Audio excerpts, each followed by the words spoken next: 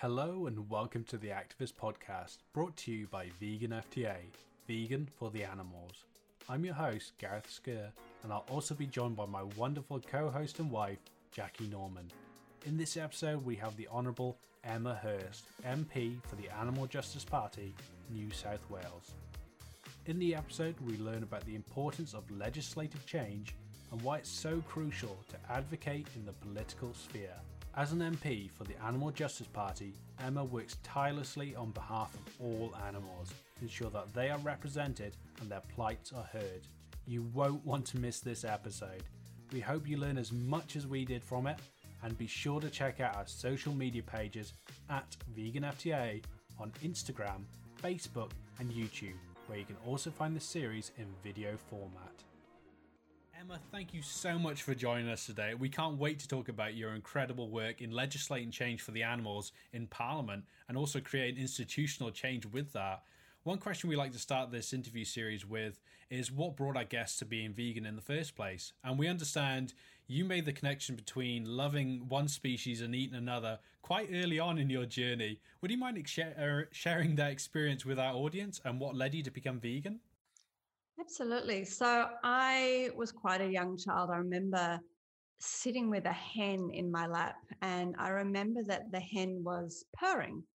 And I had rescue cats at home, and I realized that this hen shows joy in the same way as my cat shows joy.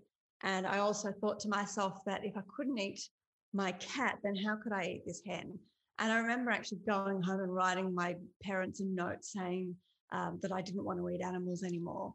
But it was actually many years later that somebody simply handed me a flyer on the street. And I went home and I found out what was happening in the egg industry with, baby chicks being macerated at 1 day old, in the dairy industry with male bobby calves being taken from their mothers and taken to slaughter. And that's when really the lights went on, and I realized that this was more than, this was more than what I realized what was going on to animals. And it was really like that. That was the moment, the pivotal moment where my journey into animal protection really started.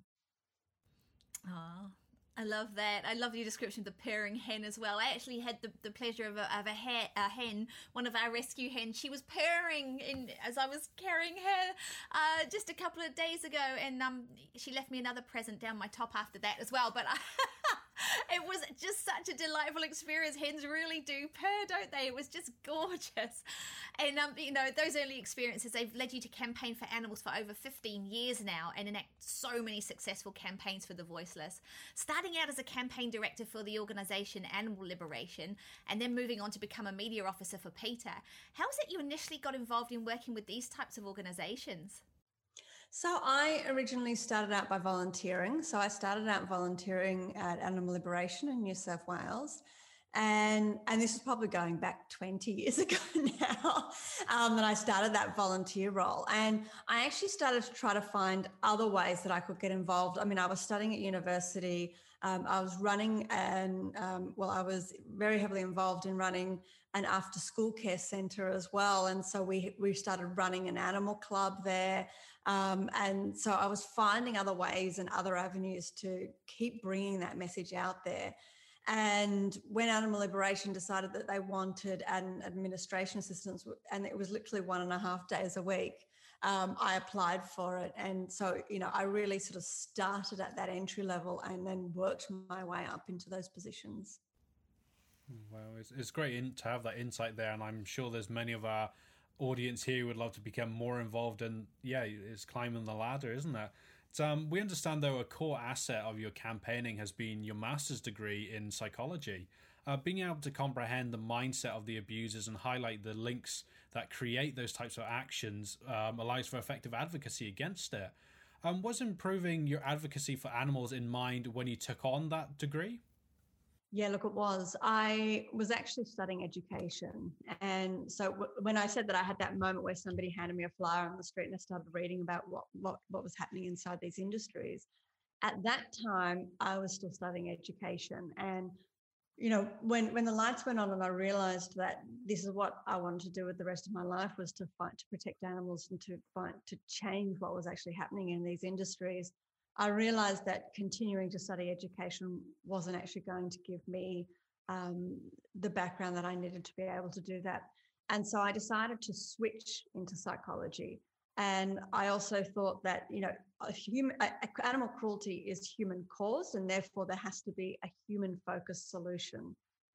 So I ended up going into psychology, and I ended up doing my master's in health psychology. So health psychology looks at mass behavior change.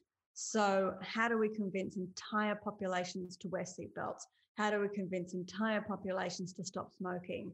And what I really wanted to focus on was then how do we kind of use those tools and those skills to convince mass change away from consuming animal products, from choosing animal-friendly behaviors when you're going out to look for child entertainment, switching from going to a dolphinarium or a circus to going to Circus du Soleil with only human performances.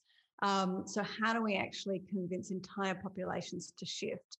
Unfortunately, it's not as simple as putting that information out there. I know a lot of people have probably experienced that real frustration from, trying to explain to people what is happening to animals.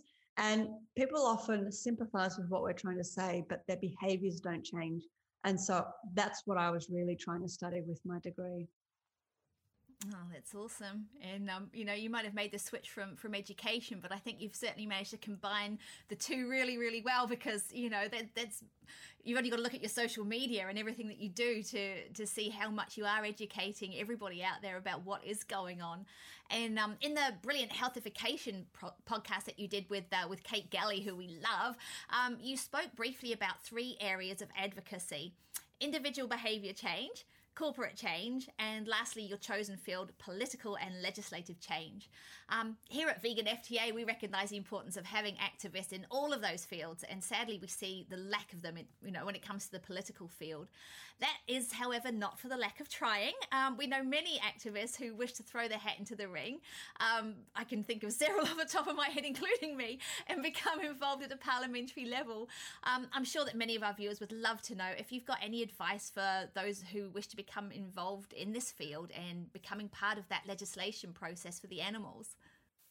Absolutely. And I mean, it's interesting, you talked as well about, that individual and corporate and political change. And you're right, we need change in all of those areas.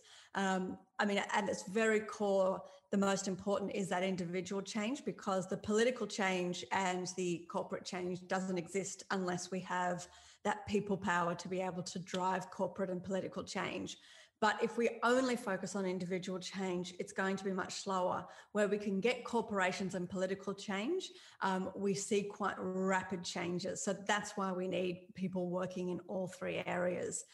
As far as politics, look, I spent most of the beginning of my career in animal advocacy in individual and corporate change, and that still helps. So I think that it's okay to dive in wherever you want to into animal fields and working towards animal protection. I think as far as working specifically in the political space, I don't have a law degree. You don't need a law degree, but I do have someone on my team that does have a law degree. And so that helps me particularly fill the gaps when we're talking about laws that aren't related to animal protection. But because I'd spent so many years working in the animal advocacy space leading up to my running for politics, I had a pretty solid understanding of the Protection of Cruelty to Animals Act, which is the primary act here in New South Wales around animal cruelty. So I already had a pretty good idea about animal law. So you don't need a law degree, but read up about animal law and understand what needs to change, but also start lobbying, start to meet with politicians. One thing I was really shocked about when I first got into politics was that every time that there was a major issue, there was people knocking on the doors and lobbying about what they wanted you to do and support or not support. But when an animal issue comes up, there's absolute silence. There's nobody coming and knocking on the doors and advocating on behalf of animals. And I think it's because a lot of us are too nervous to actually go into politics and start lobbying a lot of these MPs, but we have to be there. We have to be a voice for the animals. Otherwise, there's only the voice of the lobby groups, the farmers' federations, who are still going in every time there's an animal issue and lobbying against what we want. So get out there and start advocating for animals with your local politician. Speak with local councillors as well. A lot of work that we've been doing recently is on that local council level. Ask to meet with your councillor, particularly around election times. They'll be very interested in hearing some of the issues that you want to talk about. And there's a lot of animal issues that fall into that local council level. Animals in pounds. We've done a whole lot of bans. We did a ban on fur with about 6 councils. We met with Blue Mountains Council recently. They did a ban on the use of 1080 poison, which is a really hideous poison, which is also used in New Zealand, that just causes the most horrific death to any animal unfortunate enough to ingest it. And so there's a lot of things that you can take either way. But meet with your local politician, write to them as well, send them emails, call their office, do petitions and send those petitions into Parliament as well. If you're doing a parliamentary specific petition, there's usually a way that specifically that it has to be set out. So go onto the website and see how that petition has to be set out. It can't be just your regular change.org petitions. It has to be worded in a very specific way. If you're looking at actually becoming a politician or wanting to work within politics, if you're wanting to work behind the scenes, probably focus degrees on law or communication so that you can do social media releases, all that sort of side of things. If you are looking actually at becoming a politician, then you need to get a little bit of a broad range of skills. You need to be comfortable to talk to the media. You need to be comfortable to speak at protests, to speak at events, but also to understand social media and campaigning at the same time. And probably the one skill that I think a lot of people don't realize as part of it is that you need to be willing to actually sit and talk with a lot of people that don't think alike. And I think that's one thing that most people miss, and they think that they could lock themselves in the room and just put up the legislation. But unless you're actually, there's 2 of us, there's 2 members of Parliament in New South Wales with the Animal Justice Party, and there's 1 in Victoria. Now, we have to have the majority of votes to get anything passed, which means I have to go and speak with Labor, I have to speak with the Greens, and if I can get them on side, then I need to get 1 more vote. And that means either getting the Christian Democrats, One Nation, or the Shooters, Fishers and Farmers Party. So I have to be willing to go and knock on doors and speak with anyone.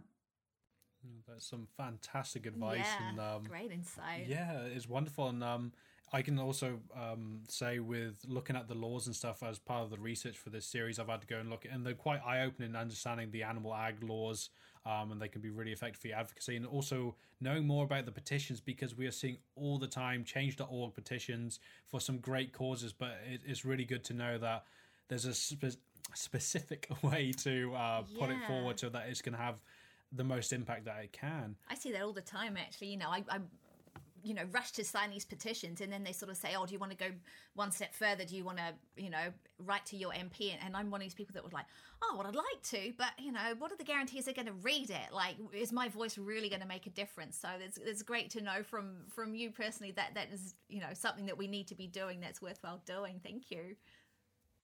And write to your local politician as well. Don't just write to the ministers. So the ministers often get people writing to them, but it's really important to write to your local member, because that's the person that you vote in or out at the next election. So they are much more likely to take your email seriously, whereas the minister's office will often get tons of emails from both sides. So write to your local representative.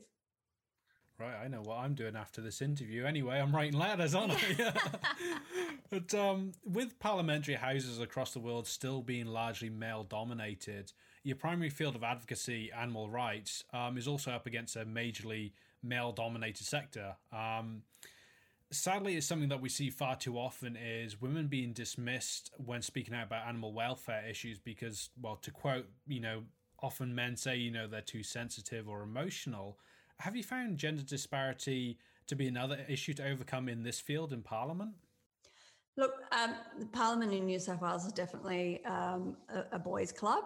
And it's so outdated. I was trying to explain to somebody, I was buying a new jacket for work, and I was explaining to the shop assistant that at where I work, the temperature is set in the house to 16 degrees or somewhere nearby around that. It is freezing. It is absolutely freezing cold. And what we've been told is that it's been set to a temperature that is comfortable for a male in a wool suit and tie.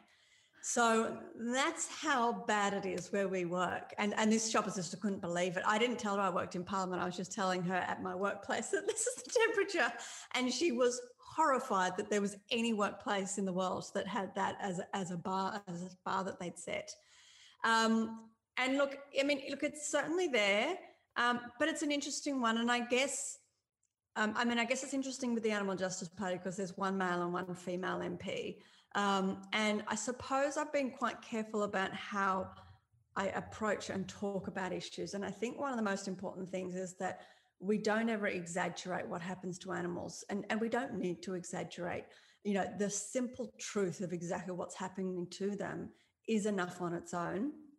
So, but it's also about not presenting it as cold, hard facts, because that's easy for people to listen to, but they don't resonate with it. So it's about finding that middle ground. It's about bringing the emotion into it without becoming emotional and turning it into something, much bigger. So it's about, finding that middle ground. And it's quite difficult to do.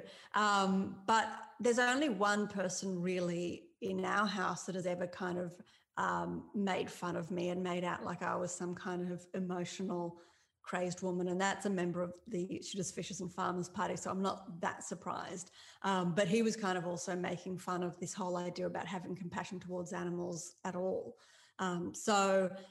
But nobody else really has. So I think I've managed to find that middle ground between remembering that human beings are emotional beings and that we respond, and the way we change our behaviours is through emotions rather than facts, but also making it quite factual and saying it exactly how it is without exaggerating anything. It's great.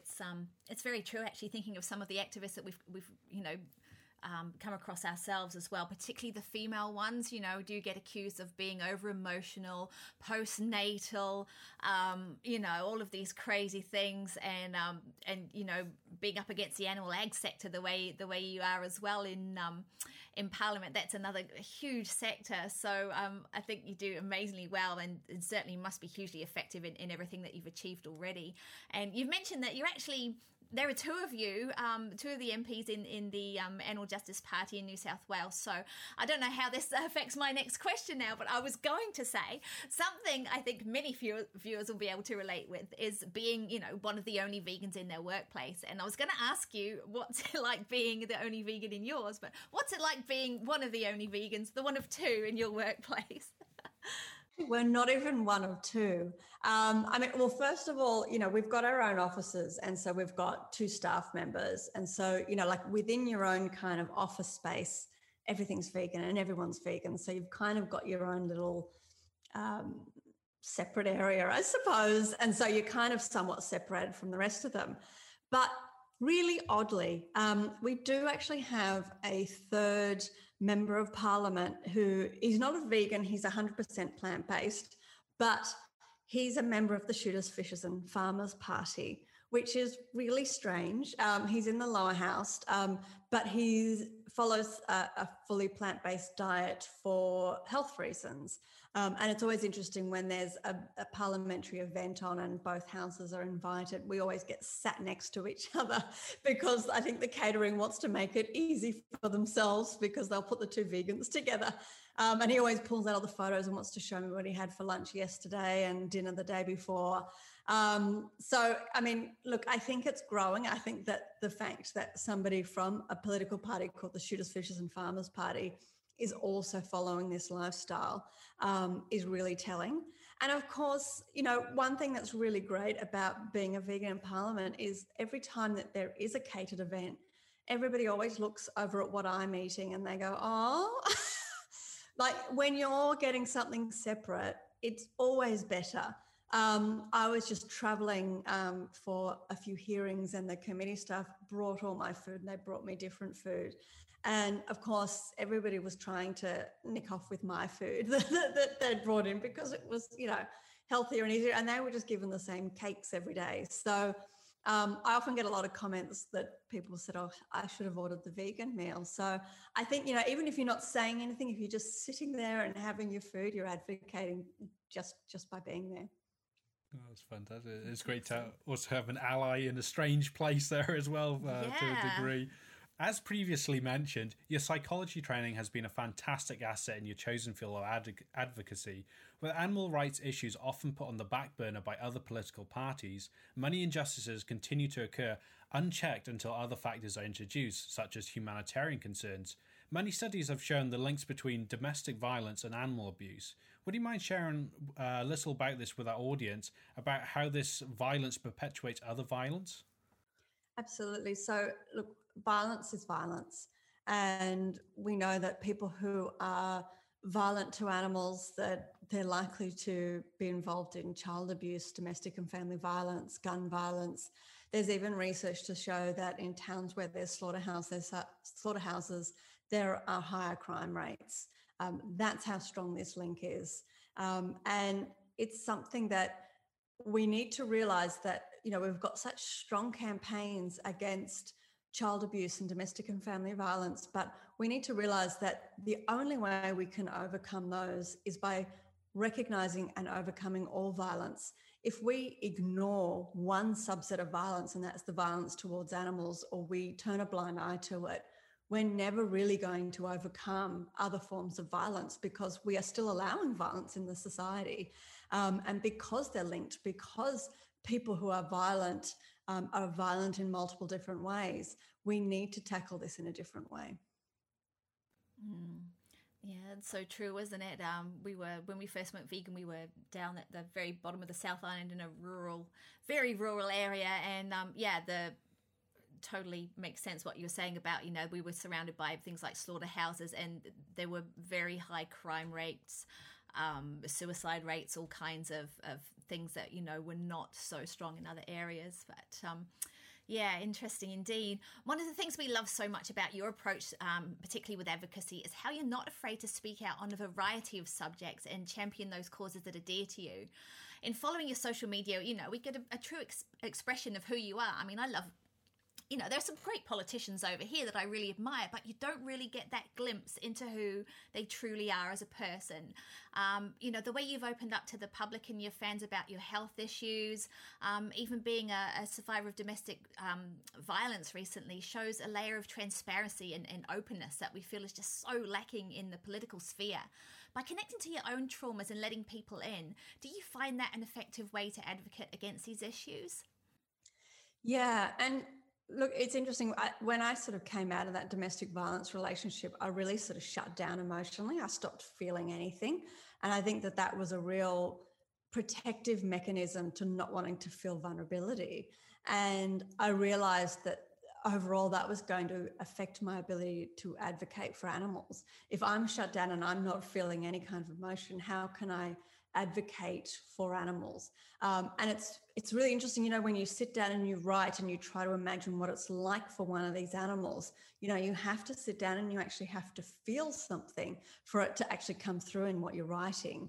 And sometimes I've actually sat down and written speeches or even written social media posts, which take you into quite a dark place for a little while as well when you're trying to imagine what it's like. I remember writing some speeches about battery-caged eggs and the hens and the life that they live.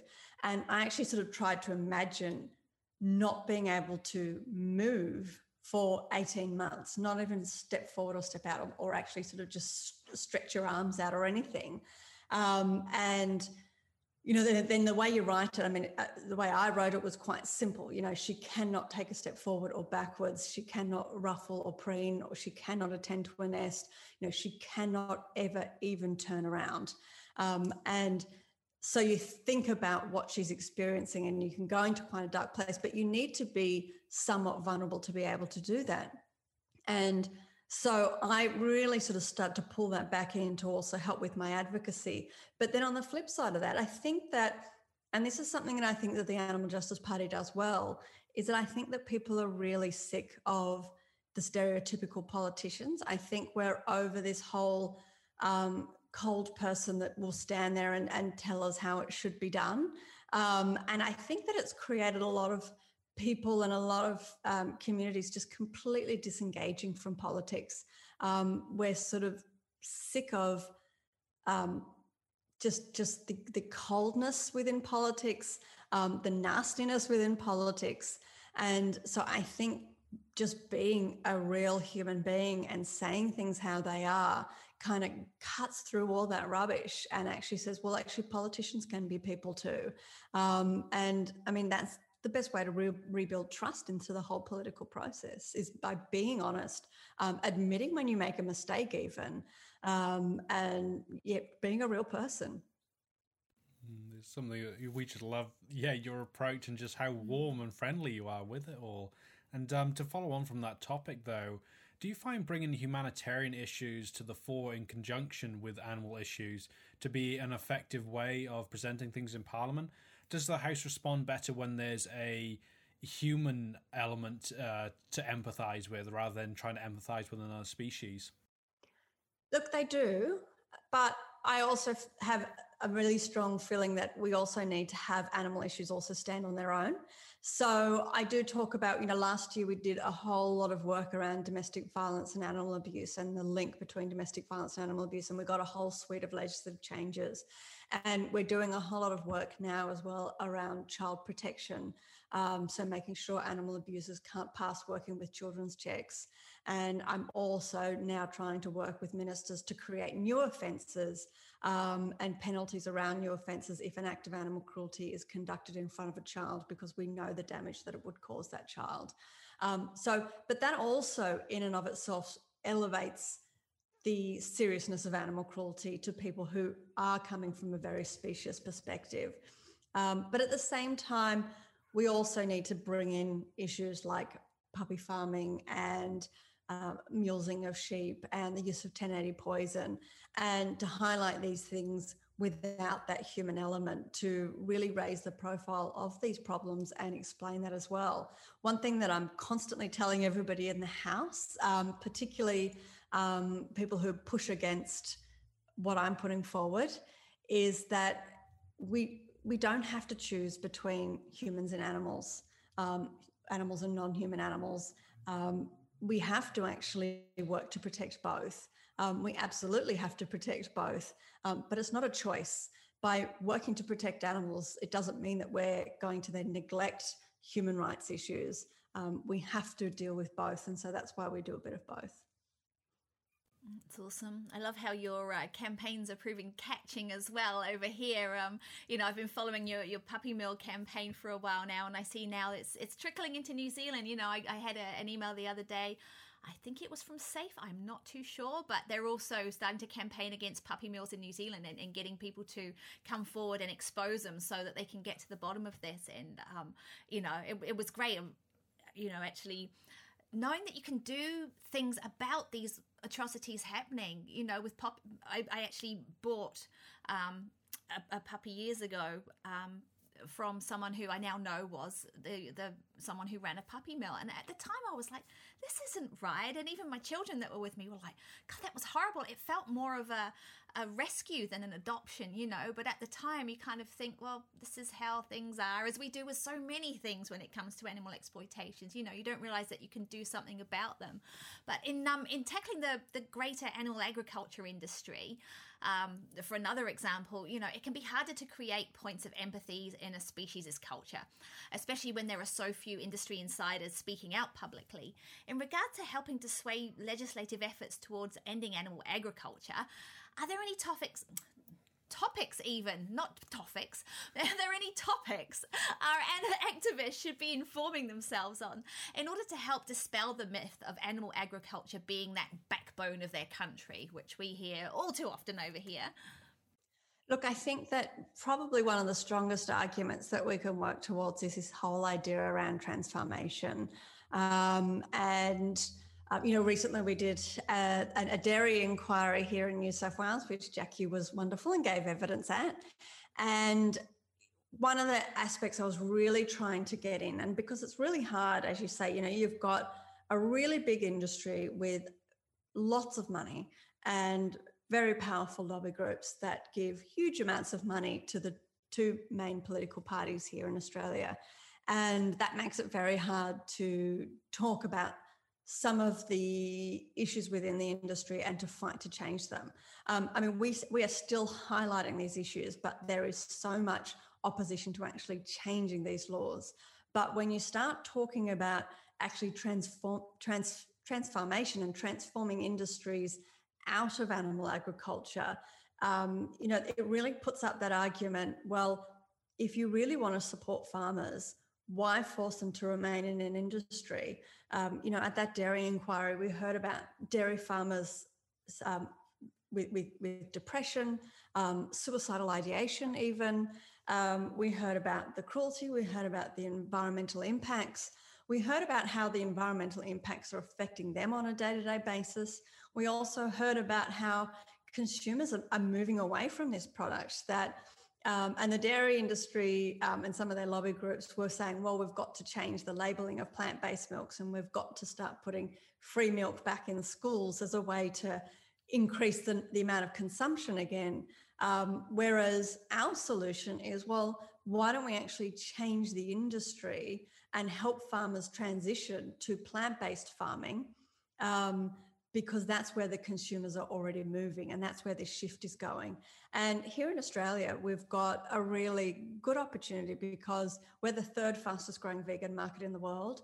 And the first and second fastest growing vegan markets in the world are our neighbours, China and the United Arab Emirates. And it's the same with New Zealand as well. So we can actually, and most of the plant-based proteins that we consume in New Zealand and Australia are imported from overseas. So it makes no sense for Australia, which is a dry continent, which has massive amounts of drought, to continue to farm animals and to continue to force people to farm these animals in these awful conditions. And a lot of these people are wanting to move away. Instead of subsidising these industries to prop them up, to allow them to keep going and finding ways to subsidise them either with handouts from the government, which is taxpayers' money, of course, or by putting milk back into schools, we can use that money instead to actually help repurpose the land where farmers are on and reskill them to actually change into these plant-based proteins. So I think that there is huge promise in that. I think it's solution focused. And I can't really fault it. And I think it's an area that we all need to start really thinking about so we can start talking about it when we're talking to members of the public that are interested and concerned about the way animals are treated. Stop the podcast. We'd like to take a moment to give a shout out to one of our partners, the Divinity Coalition. The Divinity Research Programme believes in the power of intersectional behavioural research, evidence-based lifestyle change, and conscious communications campaigns to support the holistic health of our planet, human and non-human animals. Head on over to theversafoundation.org to learn more. Now back to the podcast. Absolutely. I was just listening to a podcast this morning with investor Jim Mellon with Elizabeth Alfano, and he was saying, I've got advice for anyone in the dairy industry, get out now, because this is, it's going to be gone. It's going to be gone. So the sooner we get people to wake up to that, the better. Absolutely. Another point to add on to that as well is what you sort of touched on as well, is the idea, they are humans as well, a lot of these farmers, and they're entrapped within it for the most part, because we know from Jackie's past, in the dairy industry, that so many people are just so ingrained, they're entrapped by the bank because they've have this huge mortgage in order to get their dairy farm operational and keep it operational, and then having the government backing that up, if they want to move out, they don't necessarily have the means to. So unless we have that institutional change towards something new and incentivizing that, we're going to struggle. But as activists, if we can understand who the farmers are themselves, it gives us that ally in the other party. Really, it gives us that insight in how to help them. And this is the thing where we need to help each other in creating this vegan world. And so, yeah, there's so much that we need to learn as activists as well in order to get them out of there. Definitely.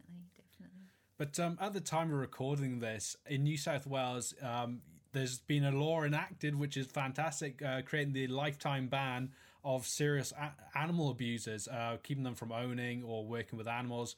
And this is such a huge win. But gotta say, when I was listening to the radio who was saying about it, he was just as shocked as I was that, that there was nothing there already doing this. People who could go out and do hideous things to animals could, go out the next day and carry on. It was no problem. In previous interviews, you have spoken on how the current systems to stop animal abuse are built to fail. This latest one is helping to change that, but would you mind elaborating on how the systems have been failing the animals so badly previously? Yeah, so this most recent win, it's an interesting one. Sometimes some of this is just a massive oversight because nobody's looking into animal protection laws. And I think that, so bestiality, there was no provision for the courts to ban somebody who's been charged for bestiality from having further animals in their care. That was just a gap within the legislation. And because nobody before the Animal Justice Party were elected were even looking at animal legislation, animal protection, I actually think that was just a genuine oversight. So we've switched that and we've made serious animal cruelty, which is the top tier animal cruelty, and bestiality automatic lifetime bans, rather than even leaving it to the court. So it's there are lots of other areas which we've sort of keep discovering more and more and more that, like with the working with children's checks, the fact that somebody can be charged with severe animal cruelty and still pass a working with children's check and go and work with children. And this all came out of a particular case of animal cruelty that came to our attention. And this man was running a petting zoo and going to daycare centres with children and bringing them animals to see. So that started to help us pull out some of these oversights within the legislation. But when we talk about the legislation being set up to fail, the legislation's set up to fail specifically farmed animals and introduced animals. And quite often companion animals and wild animals are unintended victims of that set up to fail. So what I mean when I say it's been set up to fail, we have animal cruelty legislation, but first of all, there are exemptions. There are exemptions for farmed animals and there are exemptions to cruelty laws for introduced animals as well. So what would be illegal to do to a dog, say performing some kind of mutilation procedure where you hacked off a large chunk of flesh from a dog, people would be outraged, you would be rightfully prosecuted. Whereas that's still happening to many, many sheep in Australia through the mulesing procedure. And of course, there are other forms of mutilations that happen to animals on farms as well. So there's actually carved out exemptions. And the same exemptions exist for introduced animals, and that's how it's legal to use hideous poisons like 1080 poison and pindone poison, for example. Then it gets worse than that. So apart from the fact that there are exemptions, then we've got private charities being charged with investigating and prosecuting any acts against the law. So every piece of criminal legislation in this country is fully funded by the government, except animal protection laws. In New South Wales, the enforcement of animal protection laws has 6% of that enforcement cost being funded, which means that 94% of the cost for actually overseeing these laws and prosecuting people who have broken those laws is fundraised from the public. So it would be like asking the police to set up a fun run to raise money to investigate and prosecute people driving under the influence. I mean, that sounds absolutely insane, and it is insane. But that is what we're doing with animal protection laws. And what that means is, for these charities, is that they have to be very, very careful about what cases they take to court, because it's very expensive to go to court, and they'll have to fundraise every time they go to court. So you've got a charity with very little money that's been charged with upholding these laws, and there's no oversight either onto those charities as well. So their prosecution powers are signed off by the government, and they can not get those prosecution powers at any point in time. They can stop signing them off to be able to give them those prosecution powers. And then they have to go out and raise the money to actually uphold the law. But the person that also signs off on these laws to allow them to prosecute is the Minister for Agriculture, who is the minister that is also set up to protect primary industries. And of course, animal protection is often the complete opposite of making the most money that we possibly can out of these animal industries. So, I mean, I hate the term putting the fox in charge of the hen house, but that's exactly what's happening here. So you've got this minister who is in charge of the animal welfare portfolio on a state and federal levels, that is essentially also a mouthpiece for the animal agribusiness industry. So it's very hard to get improvements in the legislation. And then what is the weak laws that are already in existence are almost impossible to enforce and uphold. And so that's why I say that, you know, the whole thing is set up to fail. It's just, it's a flabbergasting just understanding that and seeing how that's all happening. Like, it's just, wow. And yeah, it's such a conflict of interest as well with having the Minister of Agriculture at the head of it too. It's just, oh, it sounds all too familiar though, isn't it? I mean, it's the same for us the same here, setup, right? It's like, the same oh setup. my God. Yeah, it's the same setup overseas in various other places as well. And you know, walking into Parliament, it's almost like but that's the norm. That's how it's always been. But it's sort of like, but you know, you think about any other issue. Can you imagine, you know, the coal industry being in charge of environmental laws? I mean, it's just bizarre that people have allowed this to continue for so long. You just wouldn't have it, would you? It makes me think as well with having like the SPCA being the ones in charge of policing and stuff like that. Like, we expect it. We spoke with Damien Manda and his Akashinga out there in Africa, and you expect maybe on the poaching ranges, you know, you have a self-funded team going out there to try and stop these crimes, but you don't expect that at home. You know, in places like New Zealand, Australia, it's Yeah. It drives you mad. It's mind-blowing. I have to listen to you talking. I was wondering how easy is it in comparison, you know, when you're trying to pass animal protection laws for companion animals as opposed to farmed animals or you know, wild animals, or would be considered pest animals. You know, as you know, 1080 is a huge problem here. And I can just imagine you being in Parliament and trying to pass a law for a dog or a cat, and all the MPs sitting there thinking, oh yes, thinking of their little fluffy, you know, whatever they have at home to come home to and sit on their laps. You know, how easy is it to get laws for companion animals passed to create positive change for them, as opposed to animals that people can't readily visualize or you know, appreciate or recognize them for having feelings, emotions, and all of that kind of thing. You know, is it, and because I guess, you know, with the exception of things like puppy mills, you know, people don't stand to make a huge amount of money from companion animals. So yeah, how much of a difference is there? I would imagine it'd be huge. But oh, it's very different. You know, when you bring up farmed animal issues, it's almost like there's a tension of like, how dare you even talk about this? How dare you even bring this up in the House?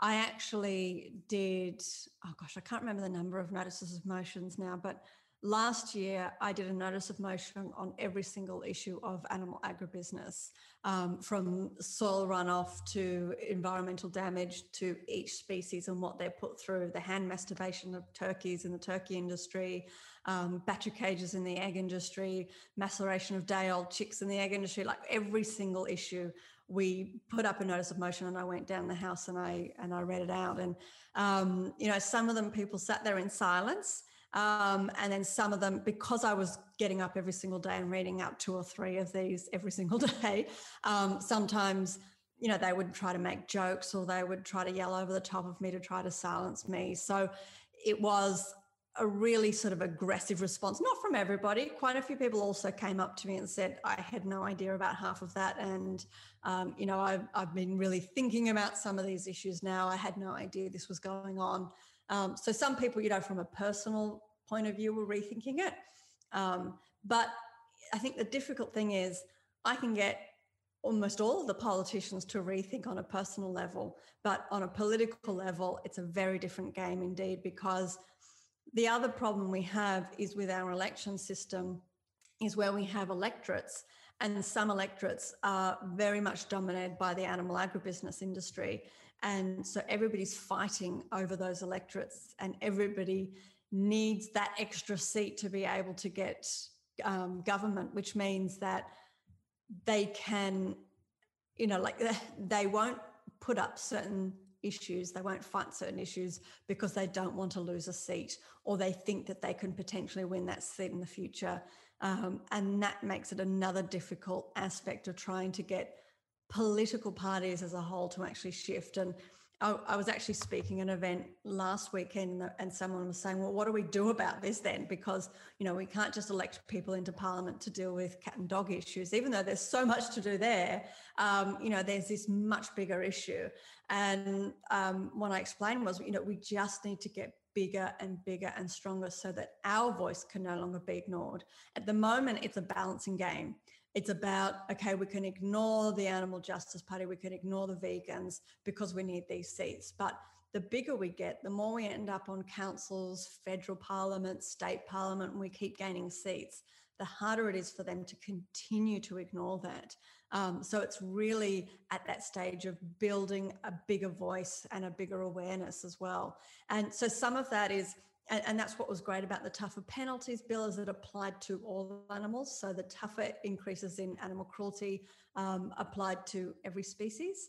And we are also then focusing on, and the same with the domestic violence laws. So you can get apprehended domestic violence orders for animals. And again, that's all animals. So if someone was being abused on a place where there was chickens and cows, for example, you could put a cow onto an apprehended domestic violence order. So there are a few aspects where we're able to include all animals. But even the work we're doing around companion animals, particularly the puppy mills, because there are businesses making a lot of money, we're finding the same pushback. Not to the same level where we're able to maybe at least get one of the major parties on side for part of it. So there's that, which is probably more than what we can do for farmed animals at the moment, but it does make it really hard. And it's the same for introduced animals as well, getting people to sit down and talk about it. And that even extends to the Greens as well here, where it's hard to get them to actually stop and consider that these are sentient animals that were essentially brought here against their will over 200 years ago, usually by European settlers. And, we have a responsibility where if those animals are in large numbers and they're causing problems, that we need to find the most humane and non-lethal solution. Yeah, exactly. I hope this is watching this is lighting a bit of a spark and kindling a wee flame in all of our would-be vegan politicians out there. And we hear all the time, if everyone knew this, they would all be vegan, you know, when it applies to so many things. And while being confronted with the whole cold, hard truth can be a surefire way to change some people's minds, you know, it doesn't work on everyone. And a topic that frequently arises in this series is the cognitive dissonance that comes with people knowing and yet still acting in discordance with their morals. Through your professional training as a psychologist, which we've already mentioned has been so beneficial, do you have any tips for our activists when tackling this issue? Yeah, look, I think that the biggest issue that we all have as activists is that most of us changed because we found out, and that's all it took. And so I think that the mistake a lot of us make, and I certainly made it when I was very new to this, is that I thought, well, once I found out, I changed. So therefore, when you find out, you'll change. And it would be lovely if it was that simple. I think that we'd already have a vegan world, or very close to a vegan world by now, if it was that straightforward. And certainly education is part of it. Certainly you can't get anywhere unless there's that educational level first. People have to know the issues and understand what's going on. But then this nasty thing called cognitive dissonance steps in. And that's a way. So what happens is, it's when our own behaviors don't match our ethics. So when we care about animals, we don't want to see them harmed, but we're still financially supporting an industry which hurts animals and harms animals and causes an enormous amount of animal cruelty. So what happens is that behavior has to be excused. And so you see cognitive dissonance come out in a variety of different annoying ways. My doctor told me, I've tried and I felt sick. It will be too hard for me. I only eat free range. So all of these excuses, that's actually the cognitive dissonance in action. That's cognitive dissonance saying, oh yes, but. So I find the strongest way to get through that, I mean, veganism has to be cheap, it has to be easy, it has to be normal. And that's where a lot of campaign work is going into. You know, when you've got that vegan menu, it's like at every restaurant, especially at fast food restaurants, you're ticking so many of those boxes. You've made it cheap, you've made it accessible, you've made it normal. But I find when I'm having those one-on-one conversations is I bring the conversation back about myself. Because if you're talking to somebody, that really helps. If you're coming at that person, it really ignites that cognitive dissonance. You know, you imagine that if somebody handed you a plastic bag with something in it and you went, oh, all right, and you came home with it. And I met you on the street and I said, Jackie, you know single-use plastic bags and how bad they are. And I start telling you off. Your automatic reaction is to go, oh, well, you know, like somebody just handed it to me when I was picking up my friend's jumper and I just didn't want to put up that argument. And so you're automatically debating with me rather than actually listening to the argument that I'm talking about, which is the single-use plastic bags. And so you're trying to fix that incongruence with your behavior and your beliefs rather than listening to the topic. Whereas if I come and I talk about an animal issue from my own point of view, especially if you talk about when you change. So if I say, I had no idea, you know, I was a vegetarian for years and years and years, and I had no idea what was happening in the dairy and the egg industry. Like, it is so well hidden from consumers. And for years I had free range eggs thinking I was doing the right thing. And then I saw this footage on the internet of what they do to the male chicks, which is half the chicks born into the industry, and they're put into a giant blender while they're still alive. And that stops the cognitive dissonance because I'm only talking about myself and my own experience. Or if I saw Jackie with the plastic bag and I say, oh, the other day my friend tried to give me a plastic bag to take something home with. And you know what I said? I just said like, oh, you know what? That's going to clutter my place. I'll just take the thing out and you keep the bag. And so it's sort of like, I've given an answer and then you go, oh yeah, I should have done that. And probably next time you will because you've thought about it rather than becoming defensive. Thank you. That's some great advice there. It's always lovely to hear new ways to sort of get around things and open people up, because I know for my sake, when Jackie went vegan at first, I said, you know, I love you, I support you, but I no way in hell am I doing it. And then 5 days later, the gears started turning for me, and then I ended up, because it was phrased to me in a way that worked with me. I didn't have the defenses up at that stage. Got my brain ticking. So I didn't even try to preach at him because I never thought he would either. I'm a stubborn git when I want to be. With legislative change happening across the states of Australia, barbaric industries such as the puppy mills, which is currently a key focus of your advocacy, they've been migrating in order to stay out of the catchment of some of these laws. So, as an animal rights issue we can easily ally with the general public on, can you give our audience some more insight into what the puppy mills are and what it is they are doing, so we might individually help you more with campaigning against them? Yeah, so puppy factories or puppy mills or puppy farms are essentially the intensive factory farming of dogs.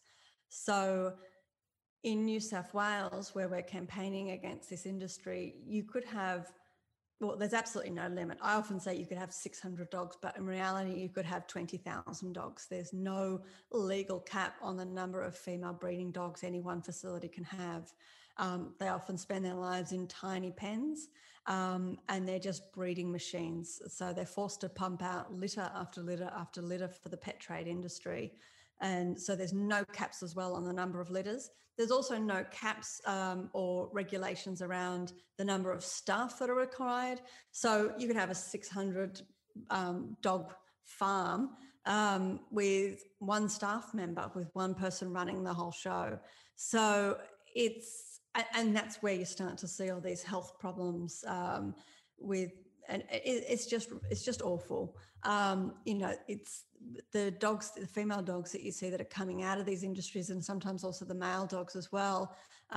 They have huge behavioural issues. They have so many health problems, and the puppies are often sick too. There's not a week that goes by where someone doesn't ring our office saying that they'd accidentally bought a puppy from a puppy farm.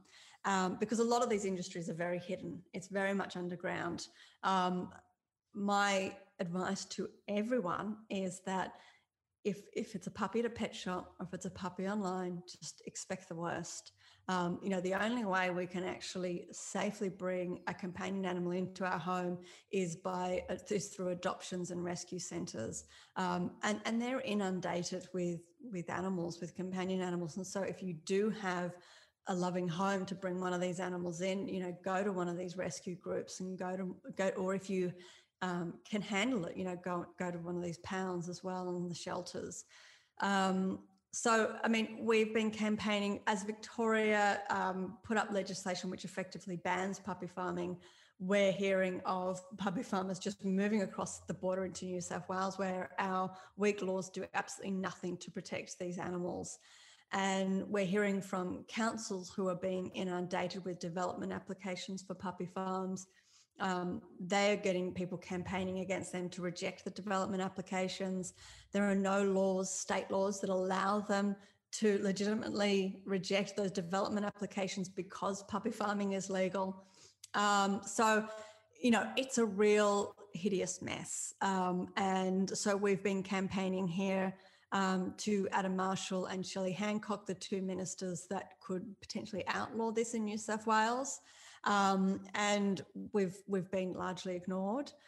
We are working with the Greens and the Labor Party. And look, hopefully we're writing our legislation. We're at the very last stages. It's taken us a long time. It took us much longer to write the legislation than we were hoping it would, because we're really writing a brand new piece of legislation from scratch. Because the entire companion animal breeding business in New South Wales is unregulated. There's nobody inspecting these places. There's no oversight regime. It's an absolute mess. And I think that the general public, even though we can talk about puppy farms and people are horrified by puppy farms, I don't think they realise how massive this industry is and how they dominate that whole pet trade industry. And people go online and they look on websites and they see lovely photos, or the pet shop says, no, we don't sell from puppy farms, without recognising, of course, that any of those sort of registered breeders with main organisations don't supply to pet shops. So if they're not selling from puppy farms, then where are they getting these dogs? So it's, it's a real minefield. It's really hard for people out there to actually find out whether the animal has come from a puppy farm. The chances are very, very highly that they probably are coming from a puppy farm. So we hope to be bringing in our second read for that debate this week. And then it will be a process of trying to debate the bill. So that will probably happen over the next few months. So hopefully by the sort of third quarter of this year, we would have brought that legislation here in New South Wales. But even if we pass it in the upper house, then it goes to the lower house. So we'll see what happens there in New South Wales. But obviously this is something that's quite urgent in New South Wales. We do have a petition, which is on my website, Emma Hurst MP. So we encourage people to share and sign that petition. We had delivered it to the minister when it reached 30,000 signatures, but it would be good to get another lot of signatures and actually sort of give him an updated version of that petition as well, because at the moment they're trying to ignore the issue and hoping that it will just go away. Absolutely. Thank you for that's so eye-opening, and definitely go and sign Emma's petition. It's as a sort of people who hear all the time about farmed animals being farmed, the animal agriculture industry, you just don't realize that these things are happening, and yet we should, because we live near the beach, and every single day I say to Gareth, I'll go for a walk on the beach, I come back and I say, oh, I saw this beautiful dog. It was I didn't recognize the breed. I said to the owner, what breed is it? And you'll always get Pomsky, Spoodle, Cavoodle, Labradoodle. And it's like, so you paid a fortune for a specifically bred mongrel then for, a hybrid, whatever you want to call it. I don't know what is the acceptable word for it. But, and like you say, there are animals just crying out in shelters, and there is so much money in it. It's just mind-boggling. And yet I'd never realized until you said just what a true definition of a puppy farm, a puppy mill is. So, thank you for such important work. Go and sign Emma's petition. So you are such an absolute inspiration to us, and you're such a powerful voice for the animals. We just love everything that you're doing, and we're so glad that although you're not here in New Zealand for our sakes, like you're over there in Oz doing wonderful things there for the animals. And do you have any future campaigns or goals you'd like to share with our followers? And also, is there anywhere else our folks can go and keep up to date with you? Absolutely. So check out my website, Emma Hurst MP. It's been a little while since I've updated it. One of my staff members is on my back about that. It's been lower on the priority list. But go onto my Facebook as well. I am on Instagram and Twitter as well, but my Facebook tends to be my most interactive social media channel where most people are. We will always post all our updates there on Facebook and everything that we're doing each week. So Puppy Farms is our next big piece of legislation. We're working with children's checks and those changes to legislation that recognise abusing an animal in front of a child as hopefully a new law as well. But one thing that I'm really excited about, which we're working on in the background and will hopefully launch later this year, is we're working on a world first speciesism bill. So recognising the issue around speciesism.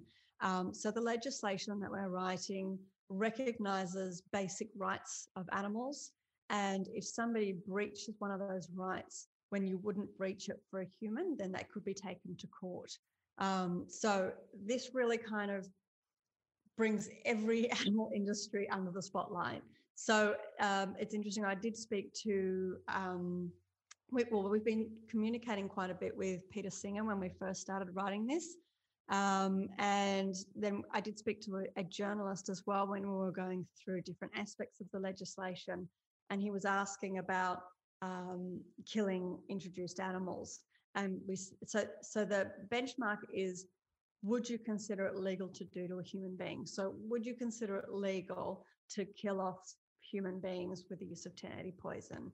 And so if that's not legal, then it's a form of speciesism and you've breached one of the basic rights of animals. So we're still working on it. Like it's quite difficult to come up with a brand new piece of legislation that hasn't happened anywhere in the world. But we want to put it up because we know that it's one of those pieces of legislation that has to be put up at one point to really start to challenge and push people forward. Nothing happens until somebody does it, and people can say, oh, it will never happen and it will never pass. But everything has to start somewhere. Someone has to put it up first. And then I think eventually at some point we will get to that place. But I think that we need to push that bar by putting it up now. Thank you for listening to this interview. We hope you have found it informative and entertaining. To learn more about Emma's work, check out emmahurstmp.com. Once again, be sure to follow us on our social media platforms for future episodes, and if you're enjoying the content, please leave a review on your chosen podcast platform. This has been Vegan FTA, Vegan for the Animals.